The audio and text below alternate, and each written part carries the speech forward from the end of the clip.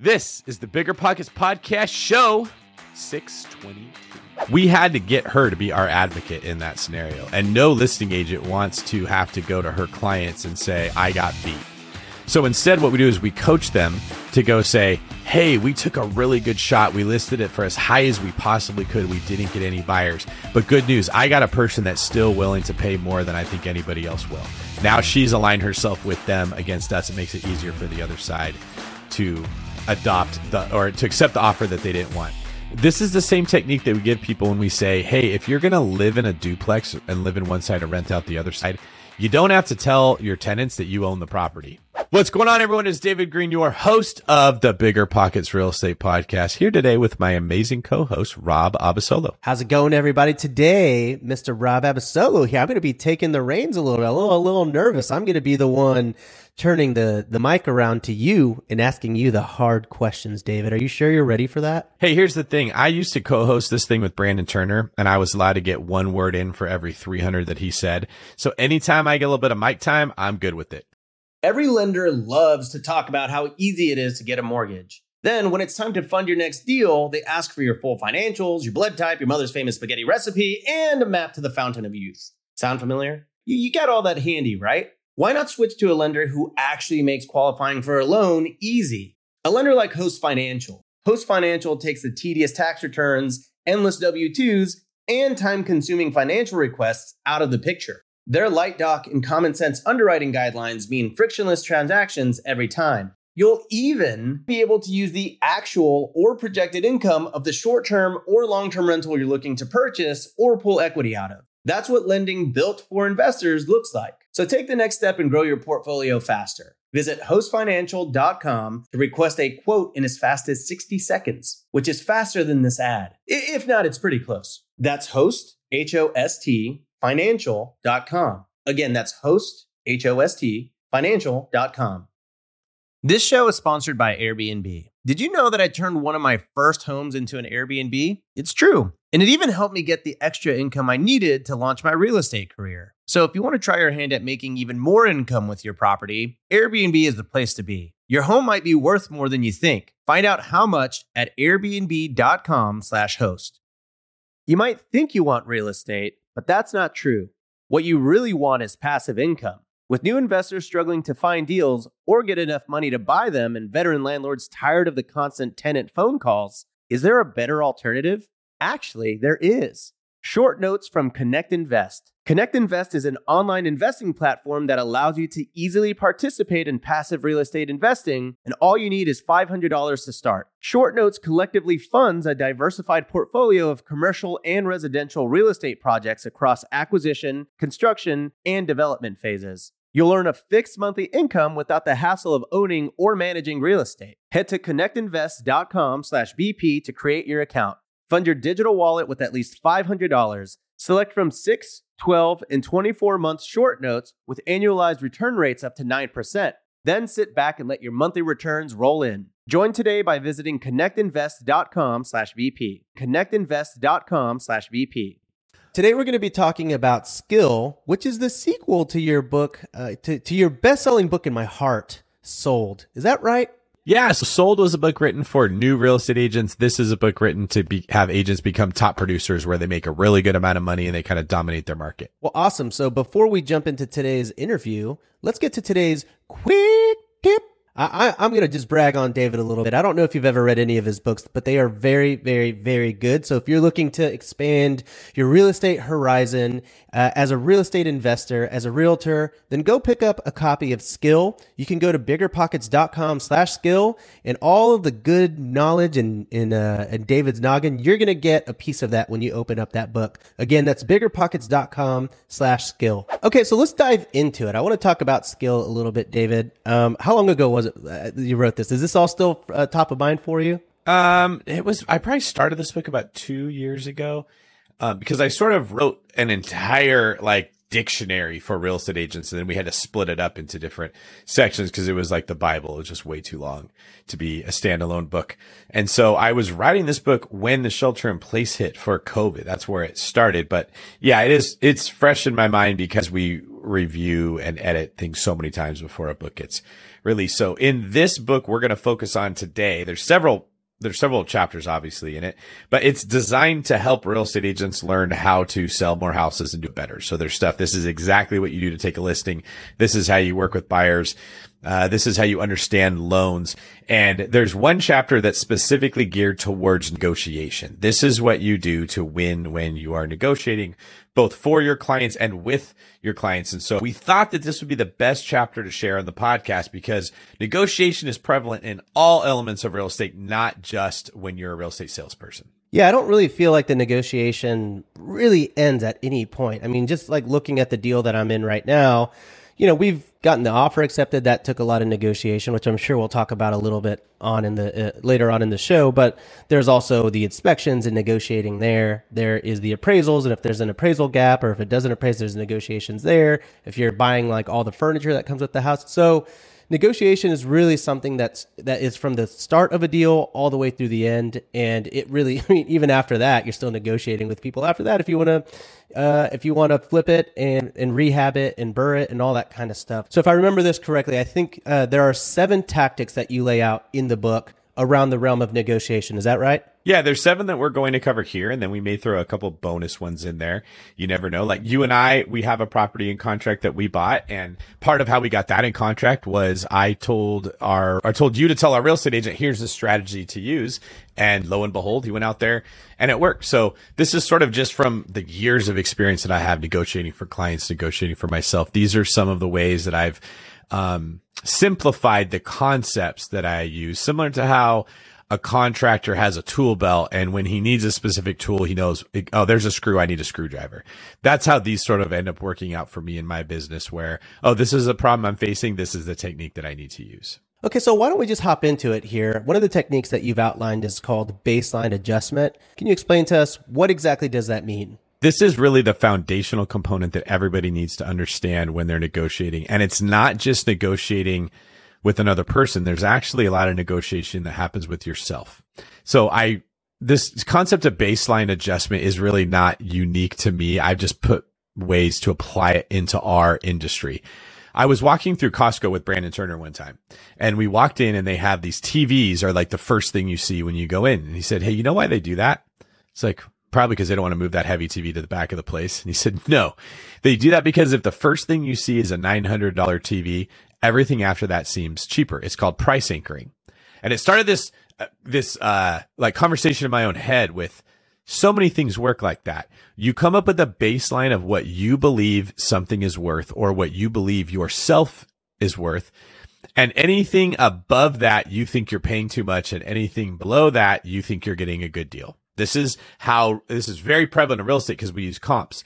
So if you are buying a house and it appraises at 3.3, but you paid 3.25, in your head, you just beat the other side by $50,000.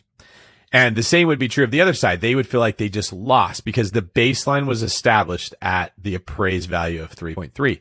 Many times this happens with list prices. So we see a property listed for sale. We say, oh, they want 700,000. I want to offer 690. And if you get it for 690, you think you won. If you have to pay 710, that you think you lost. So right off the bat, you say, ooh, I paid 710. I lost. This sucks. I lost $10,000. Then it appraises for 750. And all of a sudden you go, oh my God, I just made $40,000. It makes no sense, but this is what happens with our emotions because we're establishing a baseline that we think something is worth. So one of the things that a good negotiator does is they help the other person to move the baseline in their mind.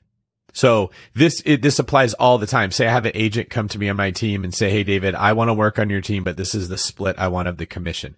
And in their head, that's what they're worth. Well, if I just tell them, well, this is all you're going to get, it's going to be this amount, they feel like they're not appreciated, like they're being taken advantage of, like they're being ripped off. It's very negative. If I say, hey, let me tell you what my profit margin is. Like most of these big teams that sell real estate operate at a 14% profit margin. So at 50% that you're going to get to keep, you're already making more than what the team leader's making. I also have a lot more expenses that you don't have. I spend X amount of money every month that if we don't sell houses, I could lose it. You don't have any of that. I spend all this money on marketing. You don't have to spend anything on marketing.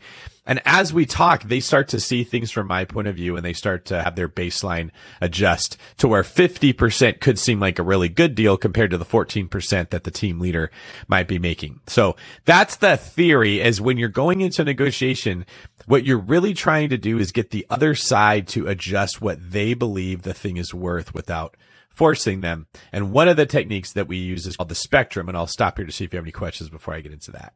No, I actually kind of relate to this in some capacity. I mean, it's like there are people who will list a house, and then I'll make the offer at the asking price, and then they'll get back to me and they'll say, well, we're really only accepting offers that are $50,000 over or whatever. I'm like, but that's not the price you sold. And so now I'm like, on principle, it's very hard for me to pay more because you showed me that pretty price, and now you're telling me that's not actually the price that you want. Now, if they had come to you instead and said, hey, I realize that you thought $700,000 is the price that you were going to pay, and we're saying $750,000, but here's why.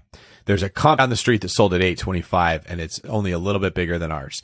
And the market has adjusted since here to here. And this house is unique because it's the only one on the street that has this amenity. That might get you in your mind to start thinking, oh, I feel a little bit better about paying more than before. And what's happening is you are adjusting what you think that house is worth. The baseline value is being adjusted by what they say. Bad realtors don't do that. They just go, you're gonna have to pay more than that. And you're like, but then why did you list it for 700? And everyone gets pissed. This happens over and over. And they just act like, well, not my problem. If you want the house, you're gonna have to pay for it. This is realtors' egos that get in the way. But a good agent understands sharing information to adjust the other person's baseline makes it easier for them to do what they want, which is to buy the house that you inquired about in the first place. 100%, because I'll have a realtor that might go to an open house because I buy like out of state all the time. And so if that realtor goes and they go to the open house and they communicate with that other realtor, the listing agent, and then that listing agent's like, hey, by the way, this is probably going to go over asking. There are a lot of things that are selling for this and this and this. They kind of prep my realtor. Then my realtor brings that back to me. And at least I'm like, okay, well, at least I know to expect that versus just kind of getting clotheslined right out the gate. Yeah, we did this a little bit with the house we bought. So they had a really high purchase price. They were on the market for a while. And we told our realtor to mention a couple things. And one of them was that houses that have as much land as this house has they're not eligible for the majority of conventional loans. So right off the bat, their buyer pool is shrunk because conventional mortgages would not work on a property like this.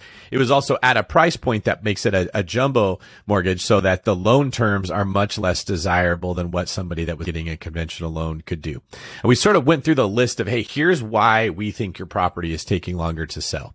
And those were designed not to insult them, but to get them to adjust their own expectation of what their property is worth. And this is really the foundation of what a lot of negotiating is reestablishing a baseline that is more, I don't want to say with the right word, reasonable in the other person's side. And so in the book, I list several ways that we do this on the David Greene team, but one of the biggest ones is we use what's called the spectrum. And the spectrum is just a way that I stop the other side from having their cake and eating it too.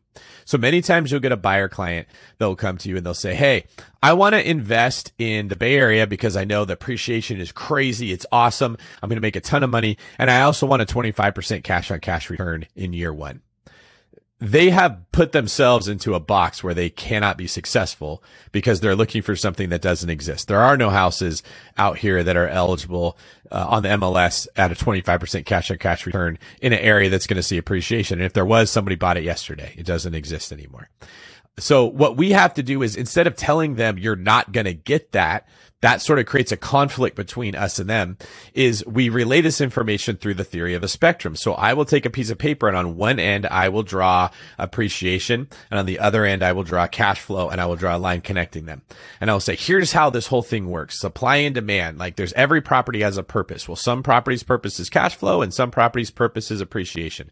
Nothing is 100% one and zero the other. We could find you a property that's right in the middle, healthy appreciation and healthy cash flow. Some of them will go further towards cash flow and you tend to give up appreciation, and some will go the other direction. What matters more to you? I think appreciation matters more. Okay. The question we have is how far can we go towards appreciation before you say that's too far, I need more cash flow, or it's not safe?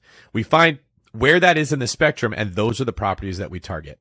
And I relay information like this all the time. Someone comes to me and says, hey, I want a house hack, but I don't want to rent out the rooms, and I don't want a big rehab budget, and I want to be in the best area possible. And they have all these ideas, and I have to say, okay, well, those properties don't exist. Somebody else would have already bought that. So on one end of house hacking, you have maximum profitability. On the other end, you have maximum comfort. We have to figure out how far can we get you towards profitability that it's still comfortable enough for you and your wife to live in. You don't want to be sharing a bathtub with a stranger. And that is the way that we present the argument to them so that they don't think that they can have everything have their cake and eat it too would be a better way to put it. They get in their own way thinking if I just look at enough properties, I'm going to find that one unicorn that isn't out there. So effectively, if I'm hearing this right, when you're establishing that spectrum, you're basically trying to show them, I guess, another outcome that could be equally good, just different than what their expectations are. So if they are, really hung up on cash flow, but you say, well, hey, on the flip side of this, just so you know, appreciation is also a great thing.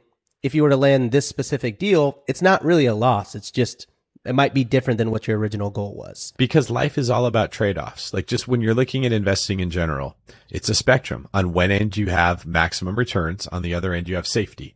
Higher returns tend to come with more risk. The problem is everybody walks into it that's inexperienced and says, how do I get a ton of returns with no risk? And that's literally how you get taken advantage of because someone makes a fake Instagram account that looks like me or you and message them and says, hey, invest in my Forex fund. There's no risk and a high return, and people fall for it. But that isn't the way it works. So like I have investwithdavidgreen.com, a website where people can register to invest with me. And I tell them very clearly, hey, if you're looking for a very safe, it's not secured, and it's not, the return is not dependent on how well the property performs. You're going to get the interest rate that I told you about, irregardless of how things work out. You're going to get a smaller return, but there's a lot of safety. If you want something riskier, you can get this kind of a return, but there's risk involved. It's a syndication. If the property doesn't do well, you could lose your money. That, the way of presenting that information on the spectrum helps people to understand what decision would be best for them. So this seems like a really great time to get into technique number 2 here. We're calling this making sure you're heard, having your opponent punch themselves out. Can you explain that a little bit? This is a communication tactic. So anybody who's married probably understands this at a high level, even if you're not a real estate salesperson or a real estate negotiator. Yeah, I use the analogy of like a boxer. Okay. Most people that are inexperienced at martial arts or combat, they think they're going to walk into a fight and they're just going to punch as hard as they can until they hit the other person. They're going to overpower them and knock them out. But what a good boxer does is they sit there and they let you just throw punch after punch after punch while they're defending themselves and not being hurt. And then you get really tired. And then that's when they hit you and they knock you out.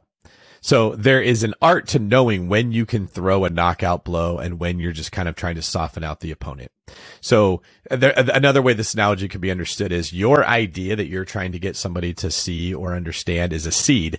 You don't want to plant that seed on rocky soil. You want to plant it on soft soil. So this is a technique to soften up the other side.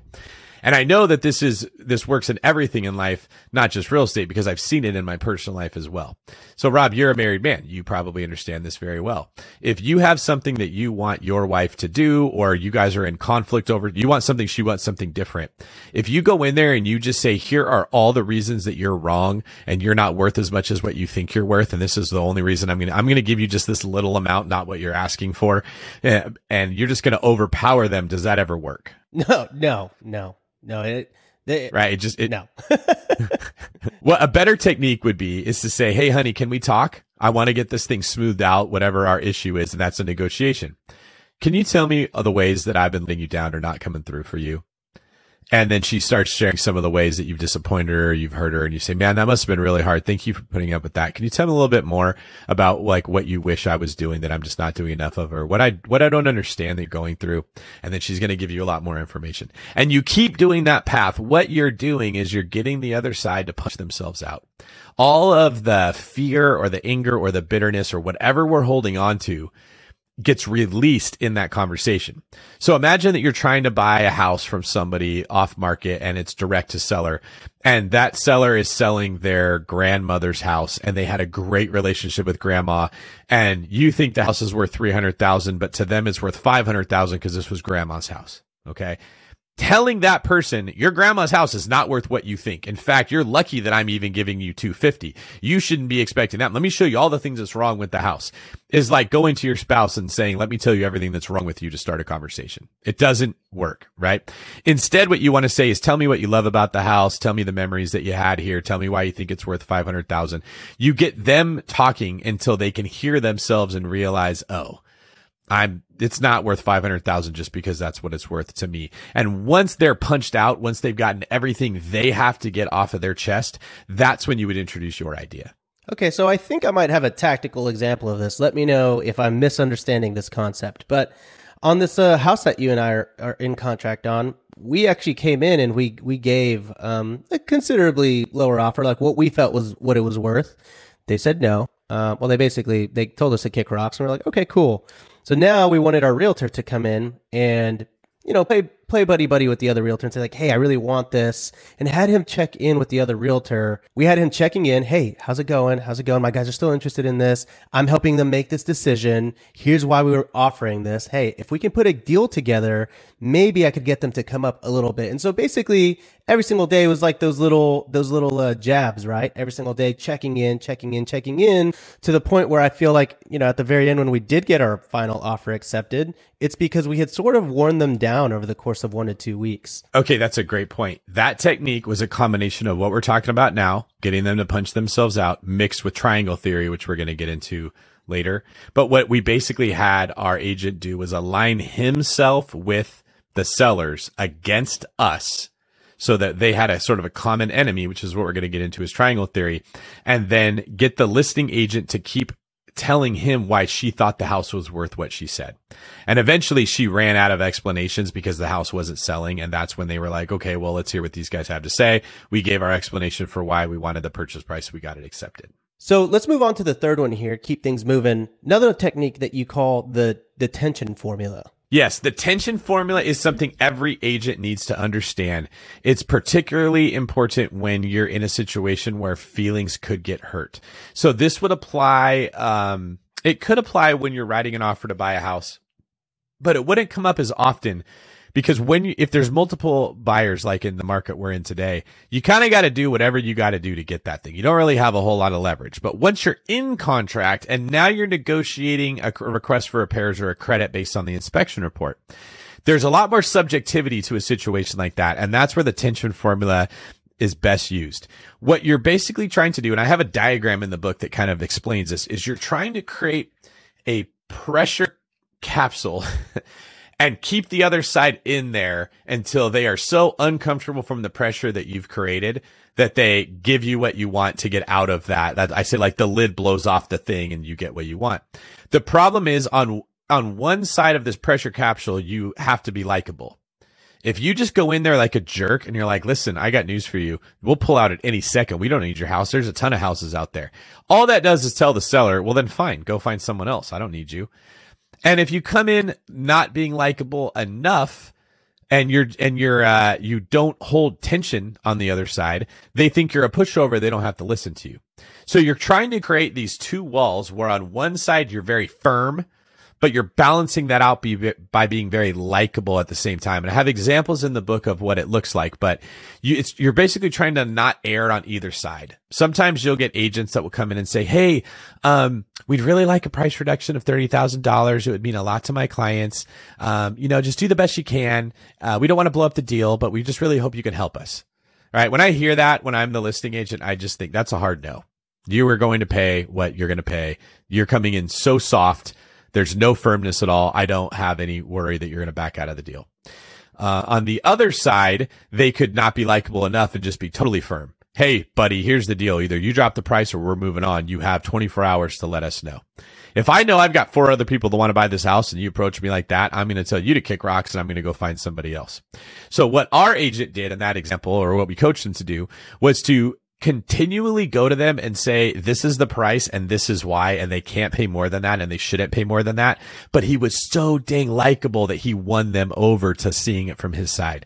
And that's the tension formula, is you are trying to have equal parts of both of this. And if you can do that, it puts the other side in a very uncomfortable situation where your request that you asked for is creating pressure.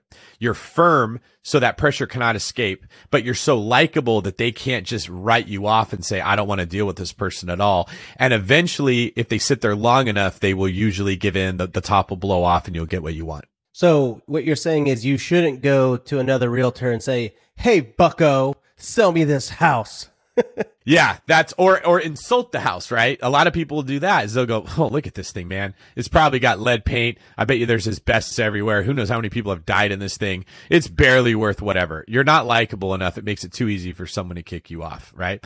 The other thing you don't want to do is say, hey, I really need a house so bad. I'll do anything it takes to buy it. Please don't rip me off when you give me the price you want for the house. Well, that's what they're going to do. So it's finding that balance and then knowing you're creating pressure that your opponent is sitting in and they're going to tap out themselves when it gets to be too high. Yeah, I could definitely see this popping up quite a bit during inspections and kind of listing out all the different things that you want them to repair or credits. There's a little bit of teamwork that's needed from both sides. If you just went and said... Because the leverage becomes even at that point. Yeah. They don't want to lose. They don't want you to back out, just like you don't want to have to back out. In the beginning, when you're trying to put in contract, in today's market, you don't have a whole lot of leverage. This very rarely applies. But like I was saying, when you're in escrow, you've got a little more leverage. They've started to move on. They're packing up their stuff. Maybe they put another house in contract that they don't want to lose. That's where a technique like this would really shine. Yeah, definitely. I mean, I think there's a lot of instances where, yeah, it's like you don't want to throw the deal over it. So there is you have to be firm about it and kind of have your list of things that you're resolute about. And then, yeah, there's a little bit of cooperation, I imagine. So, okay, yeah, so let's keep moving here. Next one you've defined as trademarked, really. If not, I'm going to get you in touch with my trademark attorney. The persuasion formula. Yeah, so this is a really fast one. We can go through this pretty quick. Here's an actual paragraph from the book. Well, basically, it's a 5-step process. I should say that. It's like literally a formula for how you can communicate information. Step 1 is acknowledge the difficulty or negativity in the situation that the other side is facing. Step 2 is empathize with them. Step 3 is align yourself with them. Step 4 is propose your solution. And then step 5 is to use logic to support why you believe it's a win for all parties. So here's what that would look like in practical terms. I'm sure this comes as a shock to your sellers. That's acknowledging the difficulty or negativity in the situation. And I know it's going to be a tough pill to swallow with the plans they've no doubt made for their future. That's empathizing with them. But I really want you and I to work together to arrive at a solution that works for everyone. That would be aligning myself with the other agent. How about if you credit us $3,000 towards the worn out AC unit and we'll drop the home warranty that you're currently paying for? That would be the solution. I can convince my clients they won't need the warranty if we already have the credit for the air conditioner. That's the logic to support what I'm saying. When you set things up in this order, you sort of disarm the other side and then you align yourself with them so they want to come up with a solution. You propose a solution, putting you in control, because if you let them propose a solution, they're probably going to say, we're going to give you a home warranty. We're not going to pay for an air conditioner. And that's going to be much worse for my side. And then the end, I give facts to support what I said.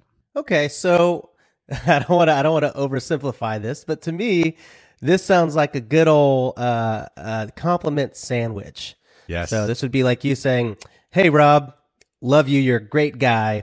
When you were doing that Bigger Pockets intro, we had to edit it quite a bit, but here's a fact: you're a very likable guy, and you did great for your first run. Here's how you could improve it." I don't know. That's Did funny. that follow the logic at all? Yeah, it's a similar structure to where a compliment sandwich is designed to make the criticism not shock the other party into being your enemy. This is very similar where this is something that as an agent I'm using to get the other agent to agree with what I'm looking for. And the same thing can apply when you're negotiating for anything. So this could work if you have to go talk to your boss about a raise. Hey, I understand that the company is not having the best year ever, and there may not be a ton of money to go around. I also know that by me asking you to do this, I'm sending you to your boss, which may not feel good. But look, I want to do a great job for you so that you look great at the next quarterly meeting. And I think that I can make you look like the top manager in the company. If you can give me a raise of this amount, I will take on these responsibilities and make sure you look good. And I believe I can do that because my sales record the last 3 years has been the top in the area. I'm getting even better. And I now have a new book of business that I didn't have before. That is the same 5-step system that you could easily use to get your boss to hear what you have to say and really consider it. Versus if you walk in there and say, I'm getting a raise or I'm quitting, you're kind of playing Russian roulette with your career. Yeah, definitely. I think this to me right here is like such a fundamental pillar of negotiation, especially when you're working with your realtor. And funny enough, I mean, I don't necessarily always see this actual thought process. I mean, from a conceptual level, it makes sense.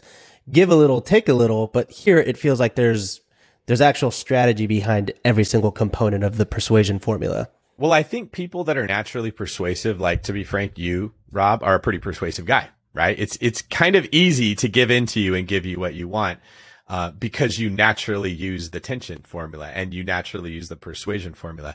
But I create this for the people who don't have this natural skill, right? You can take it and you can make it into this 5-step system for whatever it is you're going to ask for and deliver the information. And it works in an email. It works in a text message. It works on a phone call. It works when you're live in person. This, like, if you can get used to communicating in this rhythm, it makes you more likable, which really helps with your tension formula game. Yeah, this is great. This is great advice. I'm going to take this to my wife and I'm going to say, hey, you know what? This is not an ideal scenario, but here's my solution. It's going to be great. This is kind of like marriage advice too. Actually, you know what I want to see, Rob? I'd like to see you put the persuasion formula into action right now in front of everybody over the situation where one of your children put Play-Doh up their nose and your wife was the only one that was there to sort of fix it while we were recording.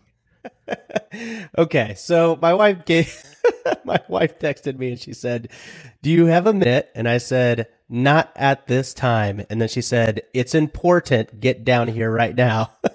And I said, "Yes, ma'am."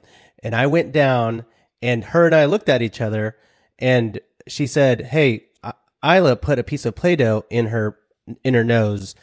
And so we both acknowledged this was not going to be fun. And the only solution in that particular moment, well, there was 2 solutions.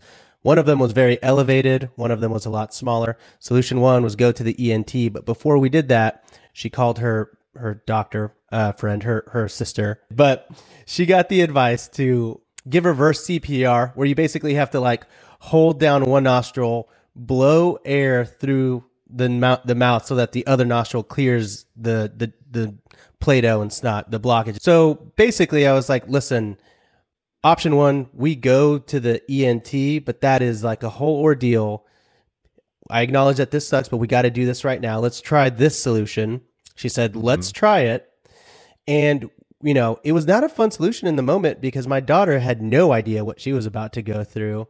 And we were holding her down and we did it and we got the Play-Doh out. Okay, but that was a better solution than having to go to the emergency room, right? So how could you use... That's 100%. So let's say that that's your goal, is to get your wife to try this awkward reverse CPR method. How could you use a persuasion formula to convey your information? Well, so for me, I was like, listen, I understand that this is not fun. And no, I'm saying convert it into the 5 steps. Do you think you could do that? Okay, so 1 was acknowledging the situation. So for me, I was like, this is not going to be fun regardless of the outcome. 2, empathize with the other side. Empathizing that this is her baby, it's also my baby, and that, hey, this, you know, as parents, every so often, this is going to be hard on us, but it will be worth it. 3, align yourself with the opponent. In this one, of course, the opponent being my wife. And I said, look, if you and I can do this, and we can do it fast and concisely, we can avoid a trip to the ENT at the end of the day where they're probably all closed. 4, propose a solution. I will hold down Isla. I will hold her down and hold her head down while you hold one nostril and blow through her mouth. And then 5, use logic to support why you believe it's a win for all parties. Because if we do this, it will work. It will probably work, and it's probably a lot better than what the ENT is actually going to do. Because I don't know what devices or what things that they're going to do, but I would rather us be the one blowing like air through my child's mouth than a random doctor. Actually, I don't know if that's true, but in this particular scenario, in this reality, and I think after I was like, let's give it a shot. And she's like, all right. I mean, worst comes to worst. Well, I was like, oh, and the solution here, if it doesn't work, we'll go. And she said, okay, great. And we did it. Mucus and blue Play-Doh came out and we're all the better for it. That's good, right? I think that's, for the first attempt, that's pretty solid. Here's the way that I would have communicated if I was in your shoes. I know this must be really scary that our daughter snorted Play-Doh up her nose and you're worried about the long-term effects or if this could be really damaging. You probably feel terrible because you were the one watching them and you were alone at the time because I was off working and you think this is your fault. But look, this is not your fault. If I was in your shoes, the same thing would have happened to me. You and I are parenting them together and you were carrying the slack because I wasn't there when this happened. What I'd like to do is this reverse CPR method so that we don't have to take her to the ER at the end of the day, and it will save us a lot of time. It will also give us a really funny story to talk about someday, how we blew Play-Doh out of her nose. It'll build trust between her and us because she'll see that mom and dad can fix anything, and it will help you and I to recognize that together we can solve problems without needing to get a doctor involved. So like I just literally went down those 5 steps as I was saying it. And I have a little bit more practice with this than you because I've been negotiating with people for a really long time. But that is the idea behind the persuasion formula. It took me a long time. I still screw this up in my personal relationships more than what you'd think, right? I naturally do this when I'm negotiating for a client. But what I always am tempted to do is just to skip right to number 4, propose a solution. Here's what we're going to do. Here's why we're going to do it. Get out of my way and let me go. But when I present it in this way, I always get better results. Well, I never thought that this would be so applicable to something that happened minutes before we started recording this podcast. Everybody at home, all the people that are like, get her to the, she's fine. We did it. It's okay. It's all good. Don't worry. My daughter's fine. I know there's a lot of people that are like, oh boy. I'm sure you're not the first person that had a kid put Play-Doh up their nose. I mean, kids find ways to put everything up their nose. Oh, it actually turned out that it was mostly just she had a stuffy nose. The stuffy nose actually did its job and stopped the Play-Doh from getting it up there more. Natural defense system. Oh, the body is a beautiful thing.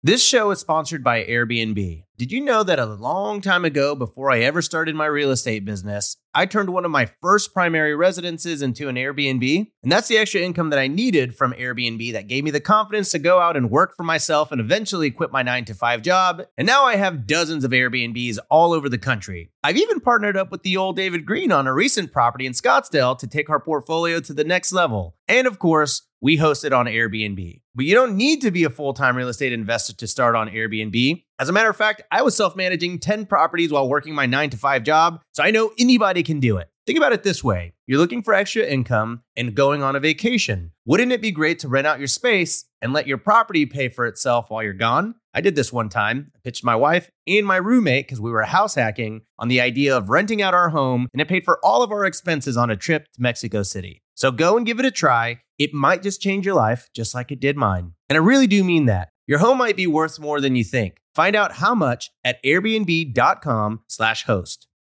We're always looking for ways to improve, searching for better. But when it comes to hiring, the best way to search for better is by matching with quality candidates. If you need to hire, you need Indeed. Indeed is your matching and hiring platform with over 350 million global monthly visitors according to Indeed data, and a matching engine that helps you find quality candidates fast. Ditch the busy work. Use Indeed for scheduling, screening, and messaging so you can connect with candidates faster. And Indeed doesn't just help you hire faster. 93% of employers agree Indeed delivers the highest quality matches compared to other job sites, according to a recent Indeed survey. Leveraging over 140 million qualifications and preferences every day, Indeed's matching engine is constantly learning from your preferences, so the more you use Indeed, the better it gets. Join more than 3.5 million businesses worldwide that use Indeed to hire great talent fast. And listeners of the show will get a $75 sponsored job credit to get your jobs more visibility at Indeed.com/biggerpockets. Just go to Indeed.com/biggerpockets right now and support our show by saying you heard about Indeed on this podcast.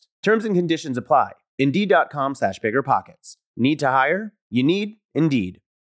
You're ready to open a business bank account for your new property. You know what that means? Coordinating a time between you, your co-founders, and your bank consultant. Waiting at the branch or waiting for hours on the support line. Who has time for that? With Relay, you can open a business bank account for your property 100% online from anywhere. Create up to 20 accounts to organize money by property or by categories like expenses, taxes, or investments. Effortlessly collaborate with role-specific access. That means giving your cleaner a debit card for cleaning supplies or your accountant read-only access to your transactions. Own multiple businesses? Relay lets you open unlimited accounts and access them all from one centralized login. Okay, I'm going off script here. That is cool. It's annoying that I have to log into 10 business accounts with my current bank. So go sign up for RelayFi because that's a feature that I like. No monthly fees or minimums, and it takes just 10 minutes to sign up. Head on over to relayfi.com/biggerpockets for stress-free banking. You can join me because I'm heading on over there right now. I'm heading on over to relayfi.com/biggerpockets. Relay is a financial technology company, not a bank. Banking services provided by Thread Bank, member FDIC. The Relay Visa debit card is issued by Thread Bank pursuant to a license from Visa USA Inc. and may be used everywhere Visa debit cards are accepted.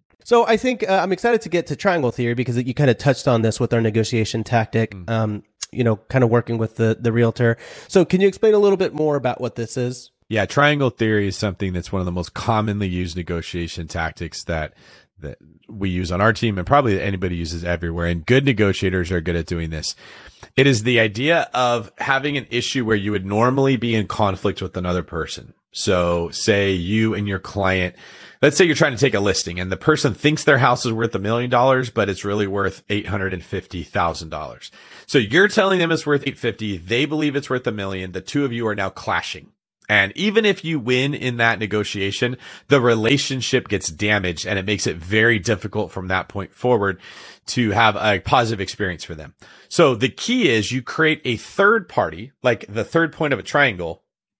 You align yourself with your client and you make that your common enemy.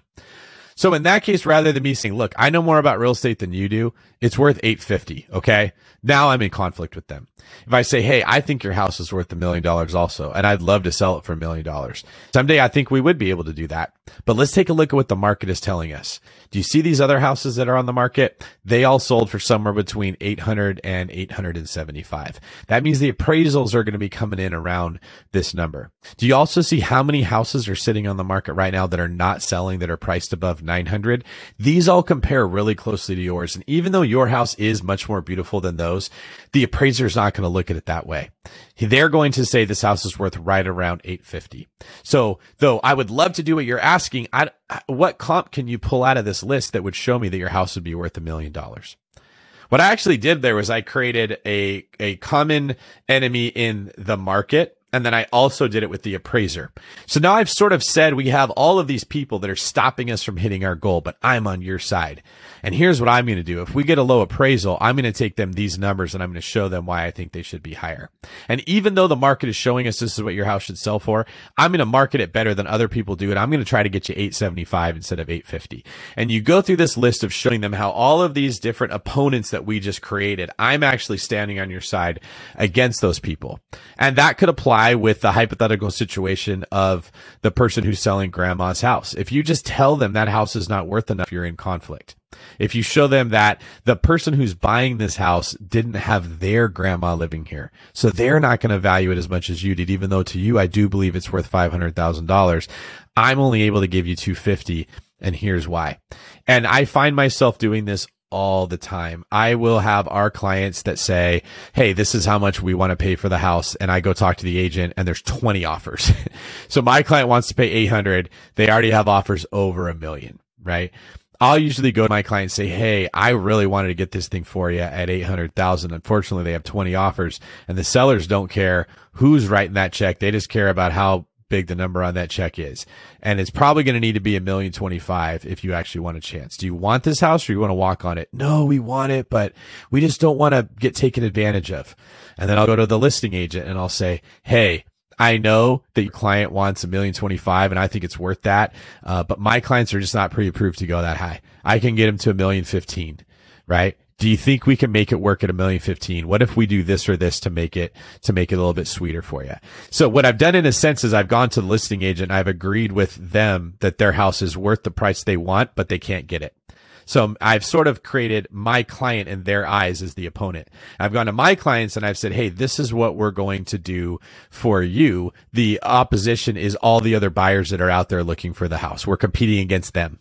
We're not competing against the seller. And you're not actually taking their side. It's the way you're relaying the information that makes them feel comfortable with you. So where they understand your hands are tied in a sense. Like I tell people all the time, in today's market, you're rarely ever negotiating against the seller. You're negotiating against the 14 other buyers that are all trying to buy that property. So you have to understand there's many components into making it work. And triangle theory is a way that you can relay that information without getting the person who you want on your side to be in conflict with you. Well, yeah, I think a big pillar of this that you kind of touched on is that you're allowing the other person, instead of making them the opponent, you're letting them scheme with you a little bit. Hey, yes, if we do this, what do you think? I'm going to give you input. I'm going to let you collaborate on a plan that I've already decided. But hey, if it's a good idea, I'll take it, right? So like they feel involved. They feel like, hey, if I can actually land this, then man, I'll be really proud of myself because that would have been a really hard obstacle to overcome.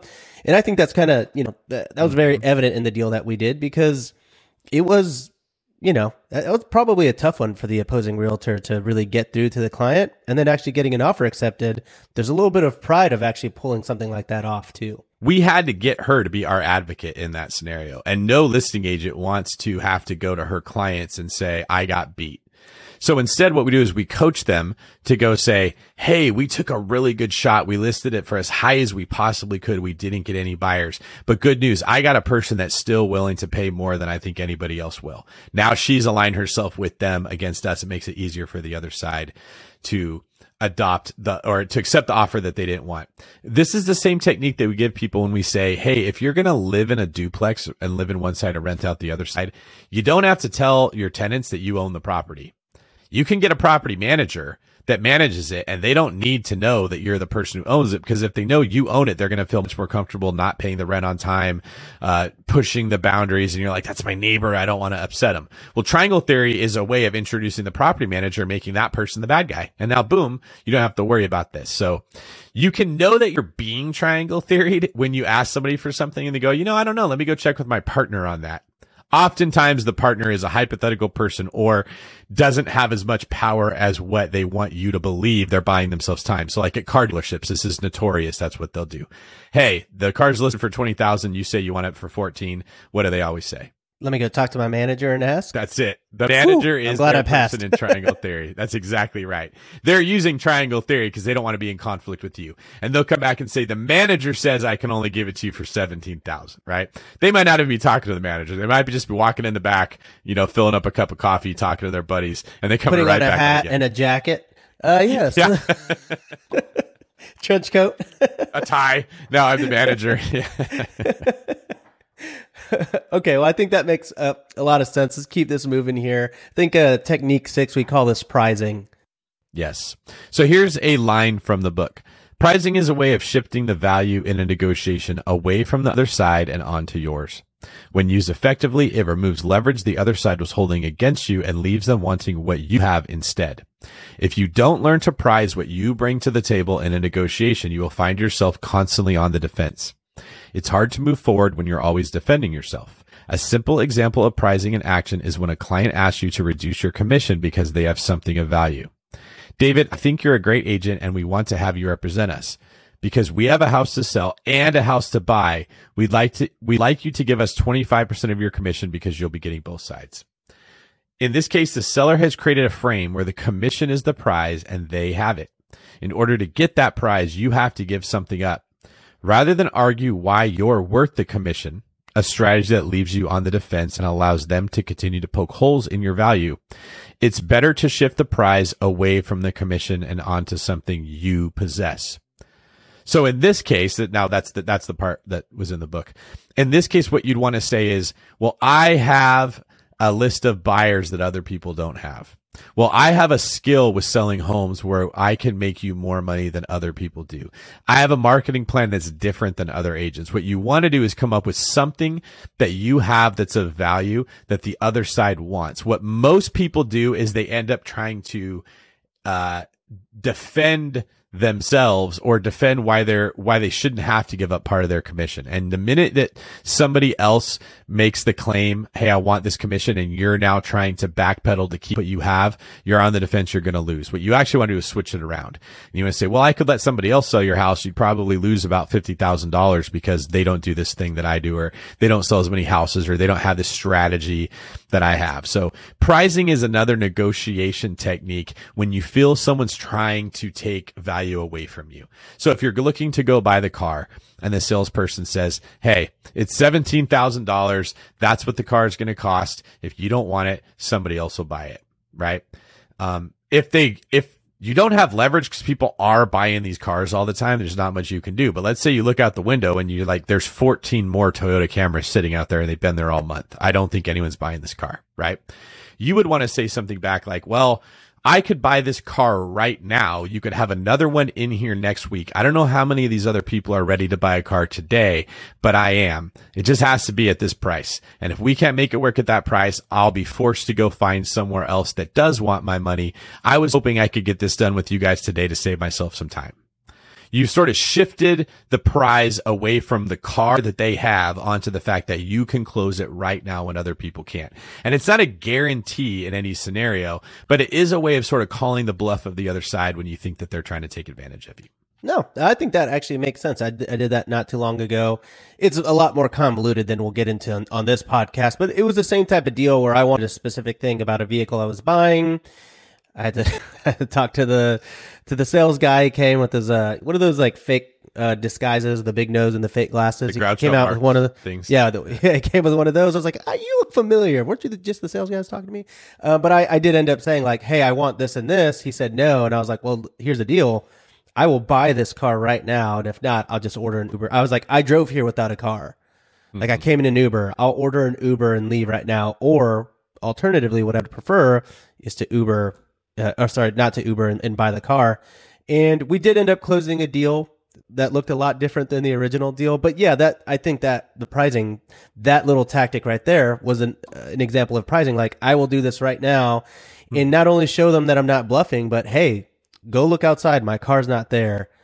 I would like to drive away in your car. Can we work something out? Yeah, a lot of the times when you're the realtor representing your client, you're trying to create your client or something your client has as the prize. This is why all cash offers tend to win. They don't come with contingencies. So the listing agent may say, well, we have other offers that are higher. What you'd want your agent to come back and say, if you're the cash person, is, yeah, but can they close in 12 days? Can they go with no loan contingency, no appraisal contingency? Like, are they guaranteed like we are? In that case, the prize is the certainty that the all cash buyer represents, not the highest price. And the same would be true if you were the person representing a client who doesn't have all cash. You want your agent to go in there and say, hey, they may be able to close in 12 days, but what does 18 days matter to your client? Right. And yeah, we're not paying all cash. We're paying with some of our cash and some of the bank's cash, but cash is cash, right? It doesn't matter that we have a loan contingency. You can talk to lender. We already have loan approval, right? You're trying to now present what your client has as the prize. And this particularly comes into play when you sense the other side trying to take away your value. Well, awesome, man. Well, I think we got one more here to round this one out, and you call this the tier system, TIER, not TEAR, although I am tearing up with joy from getting a masterclass from David Green himself. Very nice. All right, I'm going to read a little paragraph out of the book for this one too. The tier system is a structure I designed to help address FOMO, fear of missing out, in clients who have trouble committing out of the worry there is something better out there. So if you're listening to this and you've ever tried to buy a house, you understand what the FOMO is when you're like, I like the house, but what if I get something better? This occurs most commonly with buyer clients who find a house that works for them, but feel they might find a better one if they keep looking. Should they find a better one, the same problem reoccurs and the cycle continues. That's how FOMO works. In order to overcome this, you need to help create a framework where the client understands there are no better options out there for them than the one that they've just found.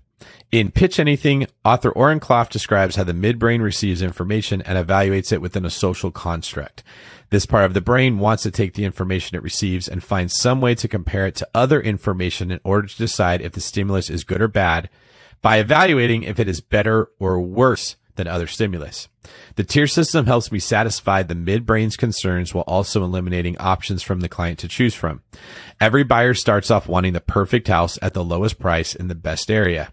It's only after seeing these houses don't exist that buyers will adjust their expectations to realistic levels. Amateur agents accomplish this by showing houses to the client over and over and over until the client finally realizes it. Top producers accomplish this before they ever leave the office. So in Pitch Anything, one of my favorite books, Oren Klaff talks about how information tends to be received through three different parts of the brain. The first is the midbrain, the first is the croc brain, then the midbrain, then the neocortex. The croc brain's job is to take stimulus and ask one question: how could this kill me? So you hear a loud noise. The first thing we all do is jump. None of us go, "Oh my God, did you hear that loud sound? Santa must be coming down the chimney to give me presents. I'm so happy." Your first instinct is always, that's going to kill me. Once you realize you're not going to die, you hear a loud sound and nothing terrible happens. The midbrain kicks in to try to make sense of that stimulus in relation to a social setting or other forms of stimulus that could be happening at the same time. So if I'm at my house in the middle of the night and I live alone and I hear breaking glass in the kitchen, my croc brain wakes me up, I jump, and I probably get more scared. There's no reason glass should be breaking in the kitchen when I live alone at 3:00 in the morning. But that same exact sound, if I'm in a busy restaurant, I jump when I hear the sound. You see everyone do that in restaurants, and then they go, "Oh, the waiter probably dropped a couple glasses," and that's what that was. That's normal. That's what your midbrain does, is it looks at the social setting and says, based on what I'm seeing around me, is this good or is this bad? And the last part of your brain is called the neocortex, and that's the part that looks at logic and reason and all the things that we think make everybody make decisions. And that's one of the problems with bad communicators, is they deliver information to your neocortex before your croc brain has decided that it's safe. So you sit down with an agent and they say, "Let me tell you about all the houses that I've sold, and let me tell you about how much I know about real estate." But you still haven't figured out if you trust this person or not. You think they're a used car salesman, right? You don't want to hear about all the great deals they have on cars if you don't trust them. They haven't satisfied your croc brain. For a realtor, one of the things they can do is they can show their clients all the houses that are on the market in their price range before they go take them to see something. And then they create a tier system like, "Hey, here is the house that would work perfect for you. Here's a house that has some of the things that you would like, but not all of them. And here's a house that has one thing that you like, but it's lacking in the rest of them. We're going to try to get that top property. But if we aren't able to get it because 25 other people want it, would you be okay with this property that satisfies most of what you want?" And then if they can't get that one, the question becomes, is it better off to buy this house that keeps you from renting and has the ability to be a rental property in the future, but it's not in the best location, it's not in the best condition, it doesn't have most of what you were hoping for? The question is it better than having nothing? And if you can present them that information in a way that allows them to keep their hopes alive that next year they could get that middle tier house, and the year after that they could get that top tier house, they don't feel like they're losing their dream and settling for something that they don't like. If you just tell them, "Hey, you can't afford that house, this is all you got, take it or leave it," they're going to probably hold on to that hope that they can get something better because their midbrain doesn't believe that there's nothing else out there that is better than this house.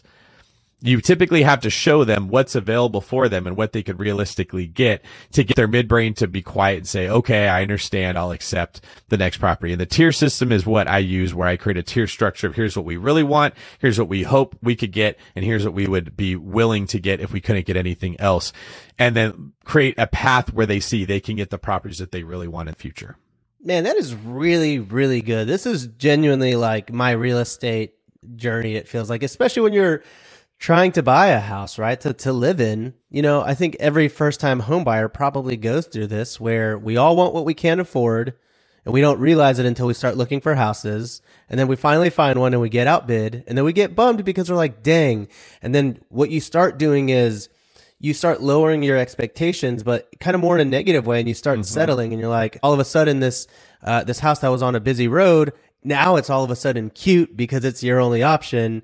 And then by the time you finally get to that house where it's accepted, you own it and you're like, okay, yeah, it's not exactly what we wanted. Whereas if we had kind of laid out this tier system that you're talking about, like what's ideal, what's probably going to happen, and what's realistic.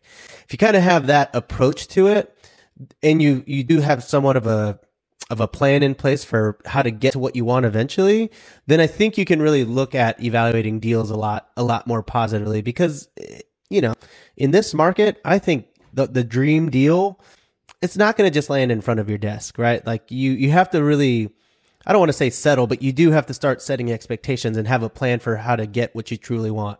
Yeah. And I'd say in this market, sometimes the house that you settled for, with air quotes, becomes the dream deal 2 years later. And this is one of the reasons why negotiation is needed with your client, because they don't know the market as good as the realtor does. This is often the case with your seller who thinks their house is worth $1 million when it's worth $800,000. If you just go in there and say your house is not worth $1 million, you don't know what you're doing, they're going to go to the other agent. You're going to lose the deal. If you go in there and say the comps show your house is worth 800, that's where the bottom tier would be. But we're going to try to get 850 based off of this information. That's where the probable tier would be.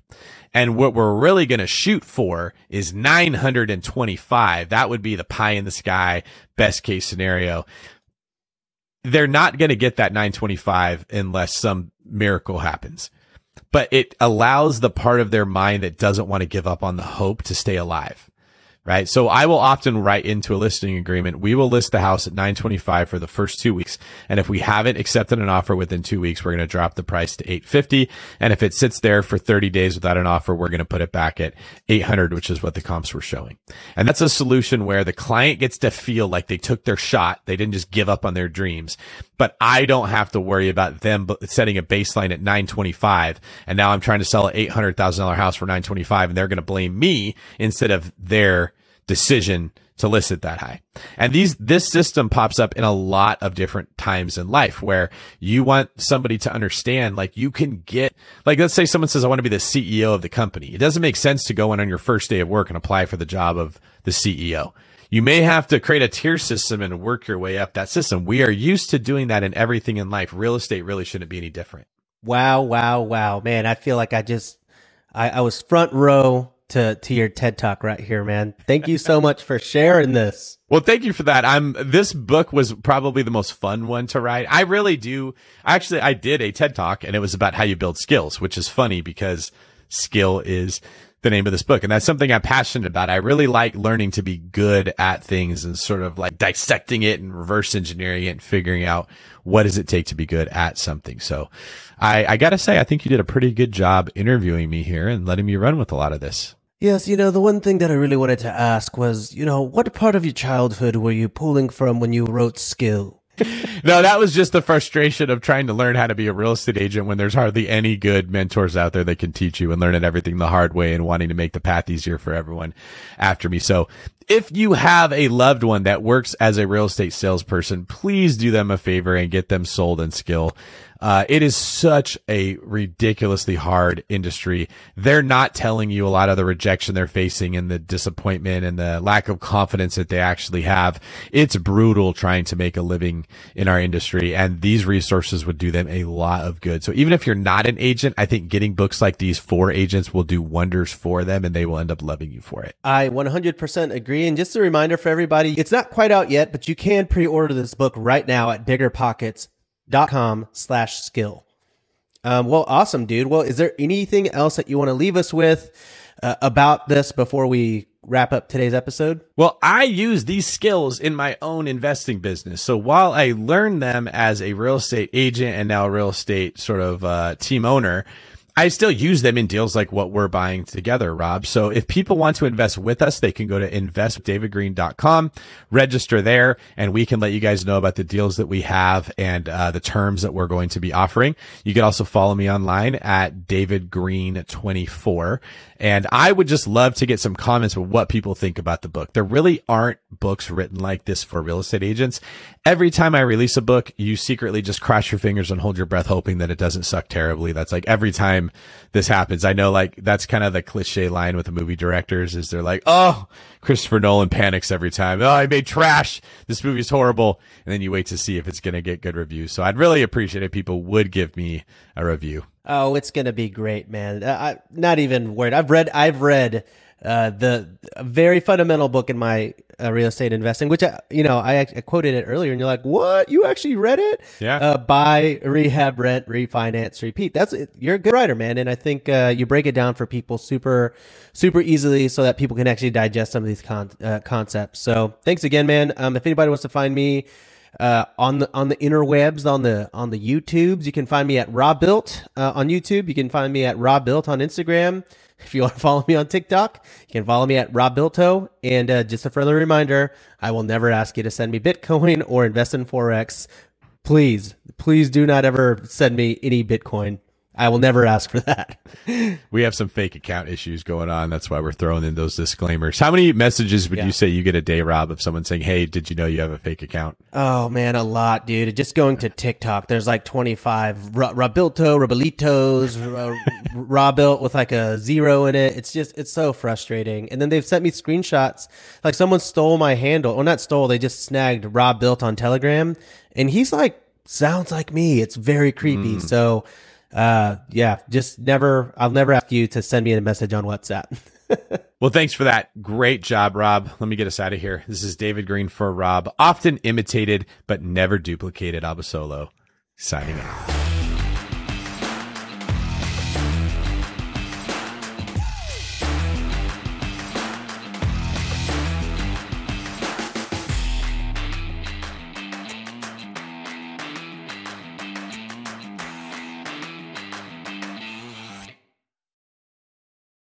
The market is changing, and finding your way can be tricky. Rates shift, headlines whirl, but your goal hasn't changed. You want financial freedom. And the best investors know it's not about timing the market, it's about time in the market. If you're ready to get into the real estate investing game or take your game to the next level, finding an investor-friendly agent is your next step. With BiggerPockets Agent Finder, you can find the right agent in minutes. Just head to biggerpockets.com/deals and enter a few details about what and where you want to buy, and bam! Instantly match with an investor-friendly agent who fits the bill. These local market experts can help you navigate the neighborhoods, analyze the numbers, and take action with confidence once and for all. This free resource is only available at biggerpockets.com/deals. Get an agent, get the deal, and get closer to financial freedom at biggerpockets.com/deals. That's biggerpockets.com/deals to find your investor-friendly agent today. The content of this podcast is for informational purposes only. Past performance is not indicative of future results, and all host and participant opinions are their own. Investment in any asset, real estate included, involves risk. Use your best judgment and consult with qualified advisors before investing. Only risk capital you can afford to lose. BiggerPockets LLC disclaims all liability for direct, indirect, consequential, or other damages arising from reliance upon information presented in this podcast.